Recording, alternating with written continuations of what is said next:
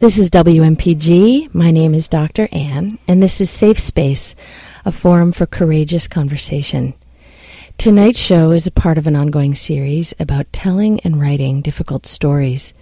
My guest is Diane Morrow, and we'll be talking about writing as healing. Diane Morrow is a former physician with a long-time interest in the connections between writing and healing. After practicing family medicine, she took time off to get an MFA in writing, returning to medicine to practice mind-body medicine for another 10 years. She's taught writing in a variety of settings, including college classrooms, homeless shelters, Center for Addiction Recovery, and she's led a number of workshops and writing groups at cancer services. Diane ultimately left the practice of medicine and now teaches English at a high school in Winston-Salem, North Carolina. Welcome to Safe Space, Diane. Oh, thank you for having me. So I'd love to start with your own personal connection to this subject. One of the ways that you have written was through your own experience of your mother having mental illness. Correct. And I wonder if you could tell me a little bit about what it was like for you to write about that.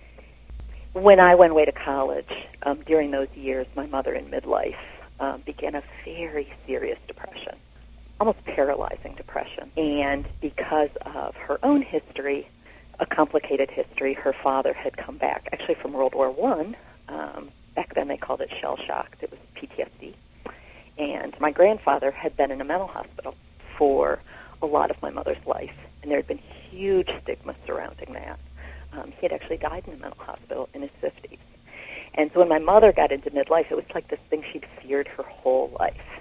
And in her 50s, she began to experience depression, and it pretty much, because of the stigma, she was very, very reluctant to get help for a long, long time.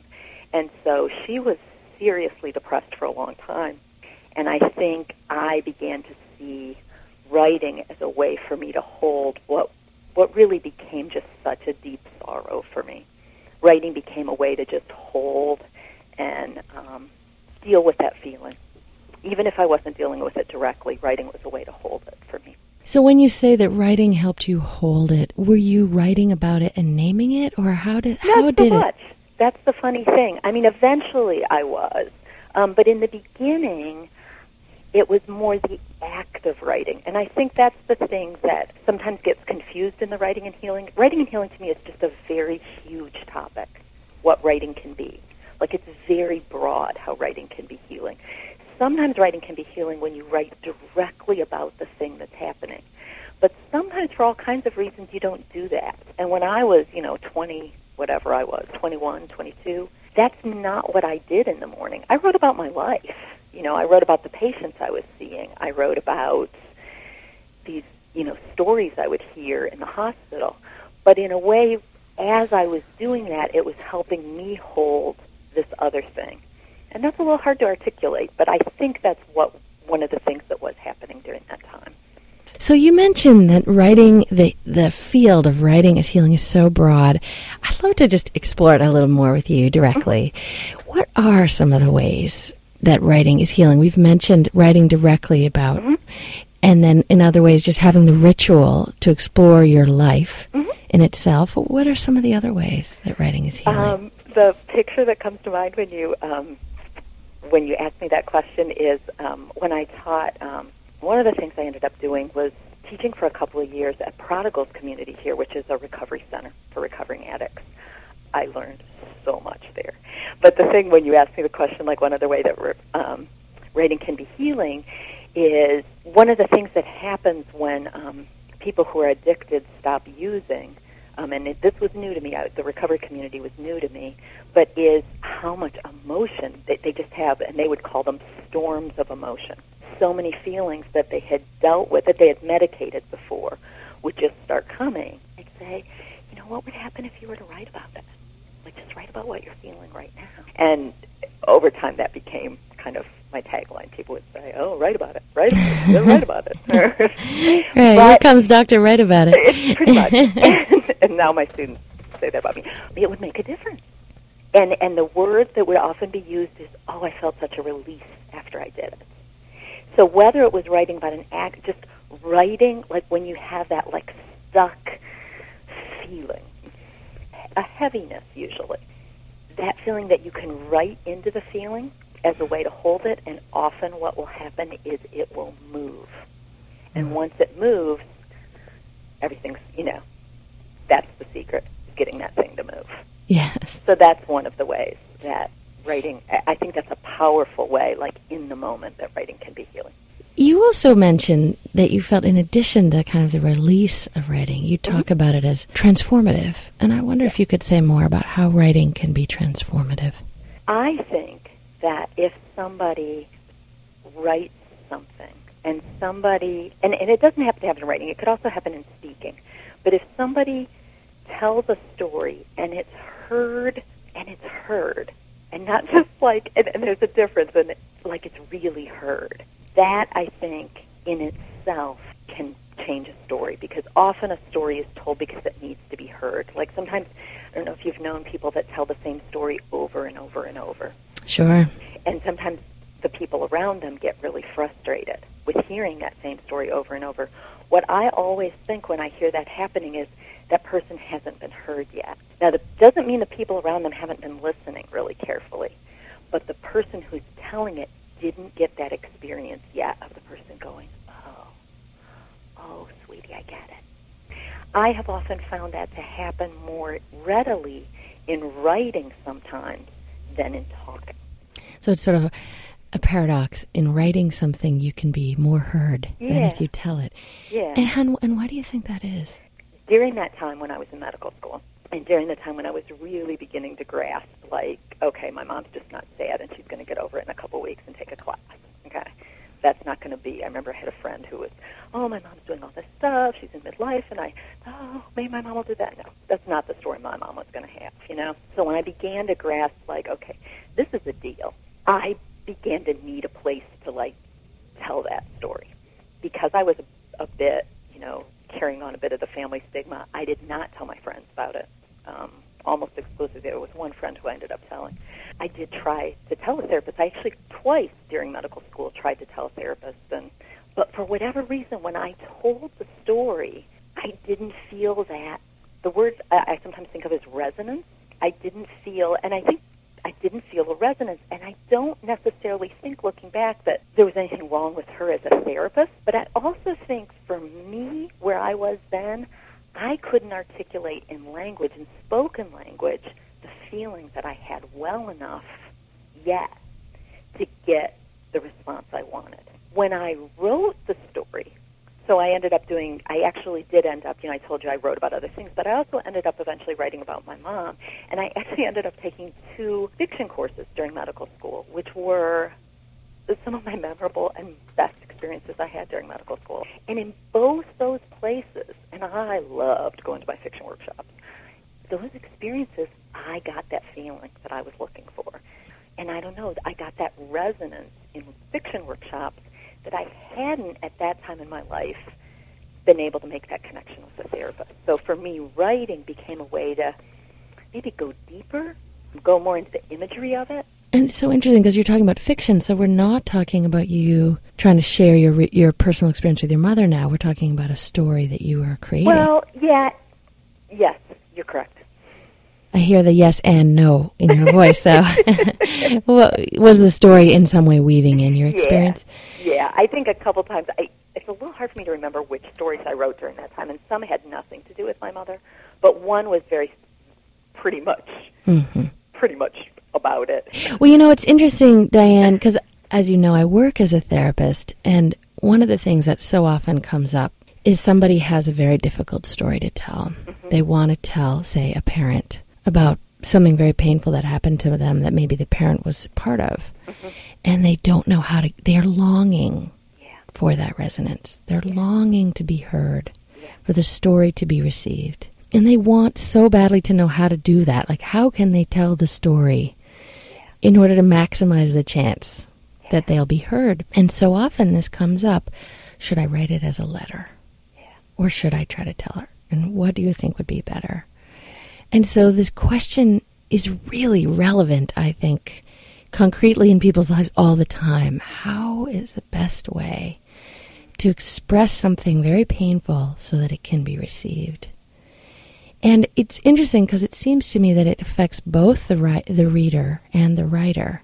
that some of the answer to that, and I'd like to hear you, I hear you saying that it was easier for you to express yourself as a writer, but I wonder if you'd comment too about what it's like for the listener or the reader, and whether it's easier to be told or to read. See, when I'm talking about being heard, I'm talking about being heard by people who are neutral toward it. Like in a workshop. Right, it's very different than being the parent, in a workshop, and I actually think that's one of the reasons workshops work, is because they're hearing it as a story, and no one in the room is hurt by that story. For the most part, people are hearing it as a story, and so they have this sort of ability to honor it as a story, which I think is part of the beauty of it. When you talk about like telling someone something that you need to tell them, then I think that's so much more difficult, really, especially when it's a hard thing to tell. And I think that, and I'm guessing this is the answer you've probably come to when you're talking to people, I think that it depends on so many factors, and that the person has to end up sort of picturing it and figuring out what works best in that situation. I do want to throw in here, though, because I think this is so important in those situations, because I know about that longing to tell. Oh, my gosh, that longing to be heard. And I've dealt with that as a person, and then also with lots of people who I've seen. Sometimes what we have to give up, and I know I had to give it up, is being heard by one particular person. Like, I think it's always worth shooting for resonance from the person we long to hear it from. Mm-hmm. Like, say, a family. Usually it's a family member, and usually it's a parent. There's usually a longing to be heard by a family member about a certain issue. And I think it's always worth a shot. Usually it's worth multiple shots. So often I think, try the telling, try the letter, try the fiction, try the book, then see what happens. Right. Try them all. Go ahead. Go for it.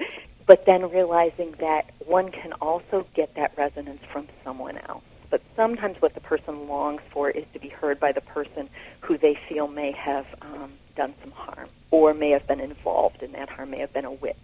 If that's the case, sometimes what a person, I think, has to let go of is that person will be the best listener, because sometimes that person cannot hear that story. That is an unbearable story for that person, and sometimes one has to go to a person who finds it a bearable story. That's such a great way to put it. It helps me, just hearing you say it that way, have more compassion for the one who can't hear. Yeah, it's taken me a while. And I would say I get there days, and some days not so much. That's right. This is WMPG. My name is Dr. Ann, and I'm talking to Diane Morrow about writing is healing. So you also talk a little bit about what you describe as story changers, and about moments in which the way you've been thinking about a problem starts to shift. And I'd love to hear you say more about what a story changer is and why that's important. So to me, it's like that's the part when you asked about how is writing transformative as well as just release. So I think that, like, we often think of writing as, I've got this thing that's either a secret or a difficult experience, and if I write about it, then I'll be freed from it. And I think that's definitely like a role that writing can play.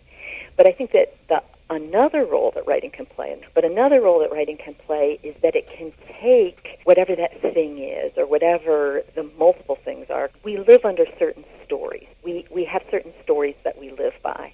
There's an educational term called schema for the way we sort things inside our heads and the way we keep long-term memory. I always think of it as like we have, a certain shelf, that we have this sort of cataloging system in our long-term memory of how we, think about things. As a negative example of schema, like racism, like if we think about certain races in certain exaggerated negative ways, we have schema, or homophobia could be a schema that someone could have. And then they could meet someone, and I think this often happens to people, people who were thought in certain ways about people who were gay, and then they discover that their child is gay. Some people don't change their schemas in response to that, and it's a tragedy. And then some people go, oh, I didn't know. Oh, I had no idea. And their whole story of the way they see the world begins to change. That to me seems like a profound way of someone changing it. And then I think there are smaller and different ways. I guess the best way or the easiest way for me to talk about that might be to talk about an example of a story changer for me, which is a book that I read. The book is called The Wounded Storyteller. It's by Arthur Frank, who's a sociologist at the University of Calgary. And as I was reading it, I had this sense that he was literally changing stories inside my head, like changing the way that I thought about patient stories and about healing and about medicine. I think it's often that little something where we feel that, where we go, oh. The story that you're telling yourself about a thing starts to shift. The way I thought things were, the way I thought the world was, okay, I'm getting a new piece of information that's shifting the way I thought the world was. And when I'm talking about his way, is he was changing my way of thinking about stories patients tell me and how and why some stories maybe seem to cause less pain than other stories do. I think that was the insight I had when I read Arthur Frank. I thought I understood in a way why some stories are more painful than other stories. Tell me what you mean. It needs to be a bearable story. Stories have to be bearable. If you're relapsed and if your prognosis is grave, then you're like, I lost. I have a bad story now because I didn't get to go to where I was. I'm not out there at the park with my grandchildren, so I have a bad story. The most painful story is the chaos story, which is the story where often it's a very inarticulate, confused, muddled, hard-to-hear story. He uses the example in his book of a woman whose mother has Alzheimer's. The story the woman tells is being in the kitchen and trying to cook dinner, and her mother's interrupting her, and then she's trying to talk to her mother, and then her mother feels bad, and it's just told in this, it's not framed yet, it's pain. It's just in the middle of it. This is hard. I don't know what it means. It doesn't have any meaning. It's just awful. Right, there's no redemption. There's no redemption in that story. His other insight, and I think, this would very much follow, I think, on Kubler-Ross's work, which is his thing is that chaos narrative, that one of the responsibilities, and he says of healthcare people, but I think of all of us, is to listen to that chaos narrative even when it's hard to hear, because it's the hardest narrative to hear. Mm-hmm. And he, again, I think Kubler-Ross had the same insight, which is you can't try to push someone into another narrative, which is what we do all the time. The Quest narrative believes that and he uses illness, but I would say problem as well. The Quest narrative believes that there's something to be gotten from this, that there's something to be used, that there's meaning, and it finds some meaning. The postmodern Quest narrative, the boon of the narrative, and boon is Joseph Campbell's word from that whole hero's journey kind of thing, that the boon that he talks about of an illness narrative is often compassion. And that to me, right there, that to me, like I can feel it right now in my body, that to me is a story changer. And is that compassion for yourself in a new way? Is that compassion for everyone involved? All of that, I think. Uh-huh. I think all of that. Compassion for one's own body, compassion for one's own experience and history, and then in turn I just think it just follows organically. If you have that compassion and experience that compassion for your own body and experience, you look at other people differently. It also strikes me that if one tells a story with compassion, mm-hmm. it's more bearable for the listener to hear it. Yeah. And that actually, that's excellent, because here's the thing is, sometimes what I think a person can do is they can work through the chaos in writing, because the truth is, it's hard to find listeners for a chaos. And I remember this so clearly when I was working at Prodigals. I got a gentleman in my writing group, and I loved those writing groups I had there. But he said, why do you want to write? Why don't you just sit on a bench and talk with somebody? I said, that's a great question. I said, if you can always find that person who will listen to you in the way you want to be listened to, you may never need to write. But I said, for most of us, and for me, like, people go on vacation. They get sick. They get tired of listening to me. Right. So it's almost like the empty page becomes the receiver, the listener. It's so reliable. It is enormously. It never goes on vacation. And it's much cheaper than a therapist. It's so much cheaper than a therapist. That's so right. Right. So, Diane, you work now as an English teacher, and I'm interested, you come from a background as a doctor, right, and you have this really powerful perspective about writing as healing. How does that influence your teaching of these high school students? One of the connections from now is this thing we were just talking about, how that page is always available, that blank page. We write every day in class. So I set what I think of as a container. The first 10 minutes of class, we write silently every day. It's pretty much a given in all my classes. And what I feel like I'm doing, or what I'm trying to do with both that 10 minutes, and they write in their day books during that 10 minutes, is I'm trying to provide that habit, or at least expose them to that habit, with the thought that a number of them, and a number of them will realize that, wow, this is a pretty cool habit. This is a really powerful habit. And I'd love to hear a story or an example of how a student has responded to this invitation to write, and to write in some ways in a very personal way. What I like to do is create a space and then see what happens. I'm always surprised by how deeply and powerfully people will sometimes go when they're given that avenue. And in one particular semester, a lot of the young women in the class, and I think it started because one of the young women started writing about her mother and read it aloud. And she was writing about her mother and wrote some hard things about her mother, some difficulties she was having with her mother. When she did that, it changed something in the room. Her sharing that changed what people thought was possible in that room, and they thought, I could do that too. I'd actually like to read one of the things that another young woman said. It was the first piece where she felt she was beginning to see growth and change in herself in the semester. Some of the people that I am close to, and who I feel like I've known my whole life, think I am a good person, but fail to understand why I feel this way, like I don't belong. I'm silent about many personal aspects, and I'm reading excerpts. I am silent about many personal aspects of my life because I'm afraid that I may make myself vulnerable. People could potentially see my weaknesses. Even my closest friends have barely scratched the surface of my life and the true person I am. The book that I read this semester made me feel as though I was no longer alone. Opening up is the most integral thing for me to do right now. I have to learn to leave my comfort zone. I know to most of you this may be an anonymous paper. Hearing the words come out of Mrs. Morrow's mouth and knowing that they are said make me feel like an overwhelming burden has been lifted off my shoulders. I imagine for you as her teacher that you felt great joy in reading that. I did, and I do.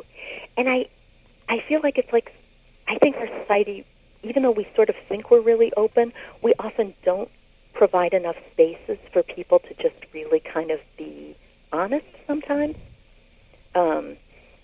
One of the words that my students will use sometimes when, for whatever reason, either when in conversation or in writing, somebody goes kind of deep and the room goes kind of deep, which will just happen periodically. They're like these blessed moments that happen. And one of the students, I remember a young man, he's very thoughtful, saying once, he said, I'm looking around this room and I'm realizing we all wear these masks.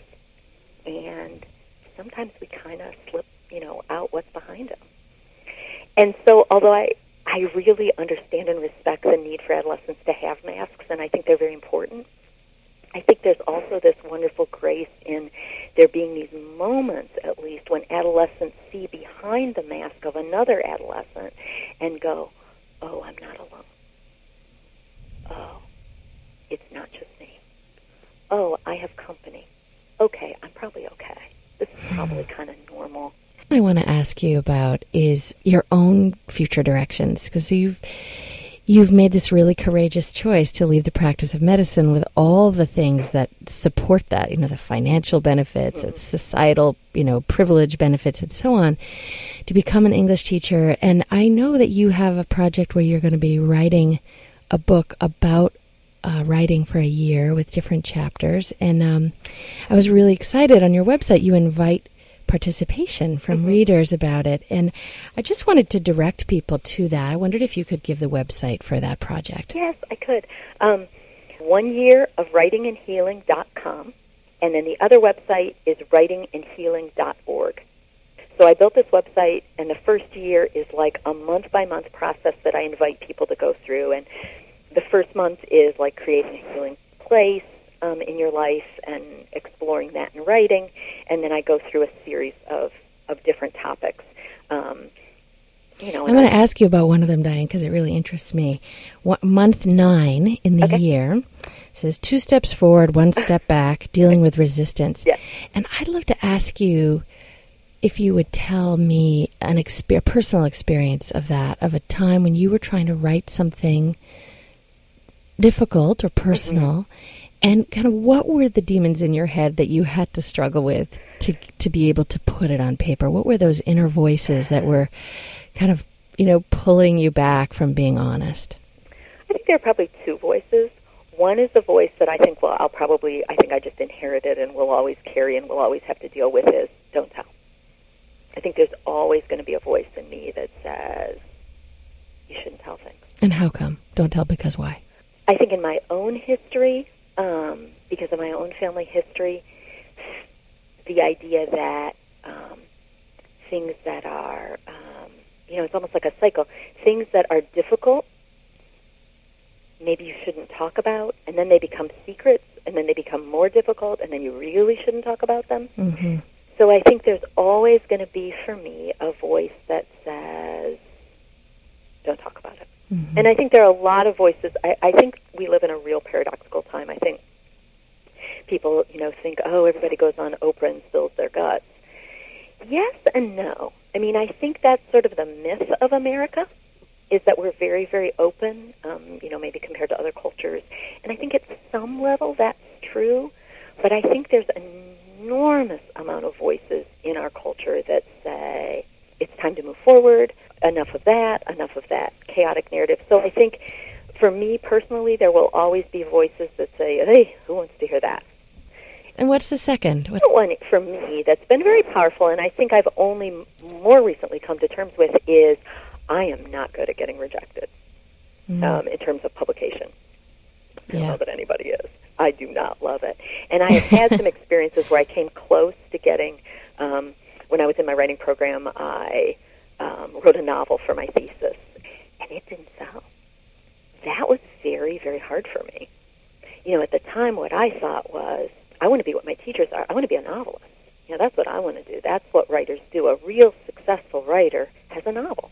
Really a novel. What I'm hearing you say is that second kind of silencing voice is one that tells you there's one right way to be, one good way to do this. And if you're not going to do that, then you're a failure, then you're bad, then you shouldn't try. Diane, we're going to have to stop. So I want to just end with asking you to read a poem. You have a section in your website of healing poems that are just treasures.